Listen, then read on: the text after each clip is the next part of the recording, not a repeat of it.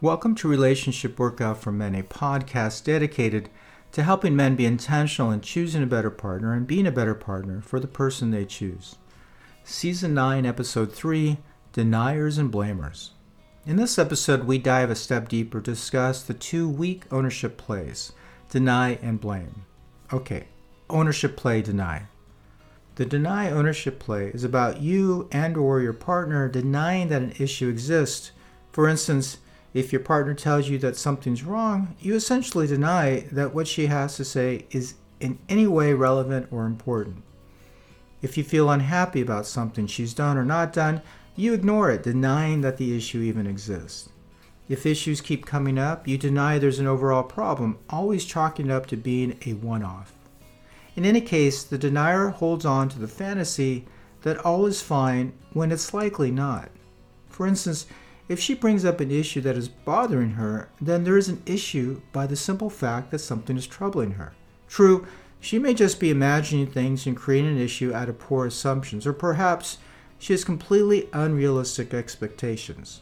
Regardless, if something is bothering her, then denying this something exists isn't going to necessarily resolve the issue. Plus, she will likely be left feeling that you don't care when something is troubling her. On the flip side, if an issue is troubling you, then there's an issue simply because you're feeling troubled. True, you may be overly sensitive, or perhaps your expectations are out of control and you need to take a deep breath and accept reality. But regardless, denying the issue exists isn't necessarily going to make it go away. Put simply, denial is a weak relationship play because there could actually be something wrong, and you two will deny yourselves right out of the chance to figure things out. Here are 8 reasons a person might want to deny an issue exists. 1. Defensiveness.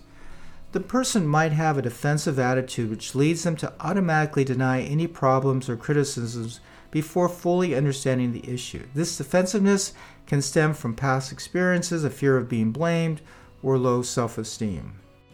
2. Fear of conflict. Some individuals have a strong aversion to conflict and may deny issues to avoid potential arguments. They might believe that acknowledging a problem will lead to a confrontation, which they'd prefer to avoid. 3. Lack of awareness. In some cases, the person generally may not recognize that there is an issue. This lack of awareness could be due to differences in perception, communication styles, or understanding of each other's needs and expectations. 4. Control issues. Denying an issue can also be a way of exerting control in the relationship. By refusing to acknowledge a problem, the person avoids having to change their behavior or make compromises. 5. Past traumatic or psychological issues. Sometimes reactions in a relationship can be influenced by past traumas or underlying psychological issues. This might include fear of abandonment, past relationship trauma, or other personal issues that affect their ability to engage in healthy communication. 6. Communication skills. The person might lack effective communication skills. They may not know how to engage in a productive discussion about issues and resort to denial as a way to cope with this discomfort. 7. Projection. Denying issues can also be a form of projection, where the person attributes their own feelings or behaviors onto their partner. This can be a defensive mechanism to avoid self-reflection and responsibility. 8. Habitual behavior. In some cases, it could be a habitual response learned over time, either from previous relationships or from their upbringing. In any case, the skills a denier uses are all about avoiding the topic altogether. The denier does this basically by saying in one way or another that you're wrong, or by just changing the subject. Maybe the denier says things like, "Get over it, it's all in your head," or "You're just being unreasonable," or "You don't know what you're talking about," or the denier changes the subject and doesn't address your concerns directly. Given the denier doesn't acknowledge that something is wrong, the denier never needs to apologize. Being with a denier can be very frustrating because you never get a chance to talk about and resolve what's troubling you. Let's not forget that the denier can also hurt the other person by neither acknowledging nor showing concern for his or her experience. Okay, next we have the ownership play, blame. The blamer admits an issue exists but is not open to exploring how he or she might be contributing to the issue. Rather, the blamer places all the blame on the other person. True, the other person might be completely at fault for the problem. However, without being curious and open to listening to what the partner has to say, the blamer, at a minimum, loses the opportunity to at least be compassionate and listen to the other person's point of view. Further, it could very well be that the blamer is partly or completely to blame for the issue. The blamer will never truly know because he or she isn't open to finding out. Here are 8 reasons why someone might immediately blame the other person before discussing the issue first. 1. Defensiveness. This is often a knee-jerk reaction to avoid feeling accused or at fault. A person who is defensive might quickly shift the blame to their partner as a protective mechanism, avoiding introspection or admitting fault. 2. Lack of communication skills. Some individuals may not have developed effective communication skills. They might struggle with effective listening, and instead of trying to understand the issue, they jump to conclusions and assign blame. 3. Control and power dynamics. In some relationships, one partner might use blame as a tool to maintain control or power.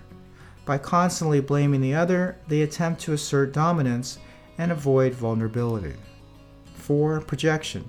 Blaming the partner can be a form of projection where an individual attributes their own feelings, thoughts, or behaviors to the partner.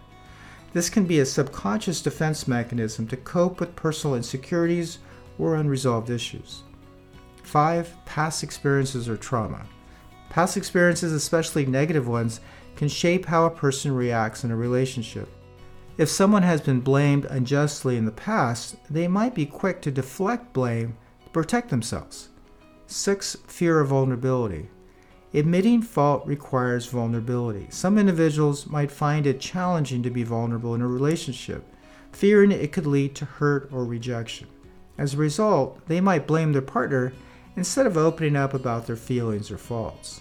7. Conflict avoidance. For some, blaming the partner is a way to shut down the conversation and avoid a deeper discussion about underlying issues which they may find uncomfortable or threatening. 8. Learned behavior. If a person has observed similar behavior in their family or past relationships, they might unconsciously mimic this pattern, thinking it's the normal way of handling conflicts. Put simply, a blamer often doesn't want to be thought or found out to be a bad person.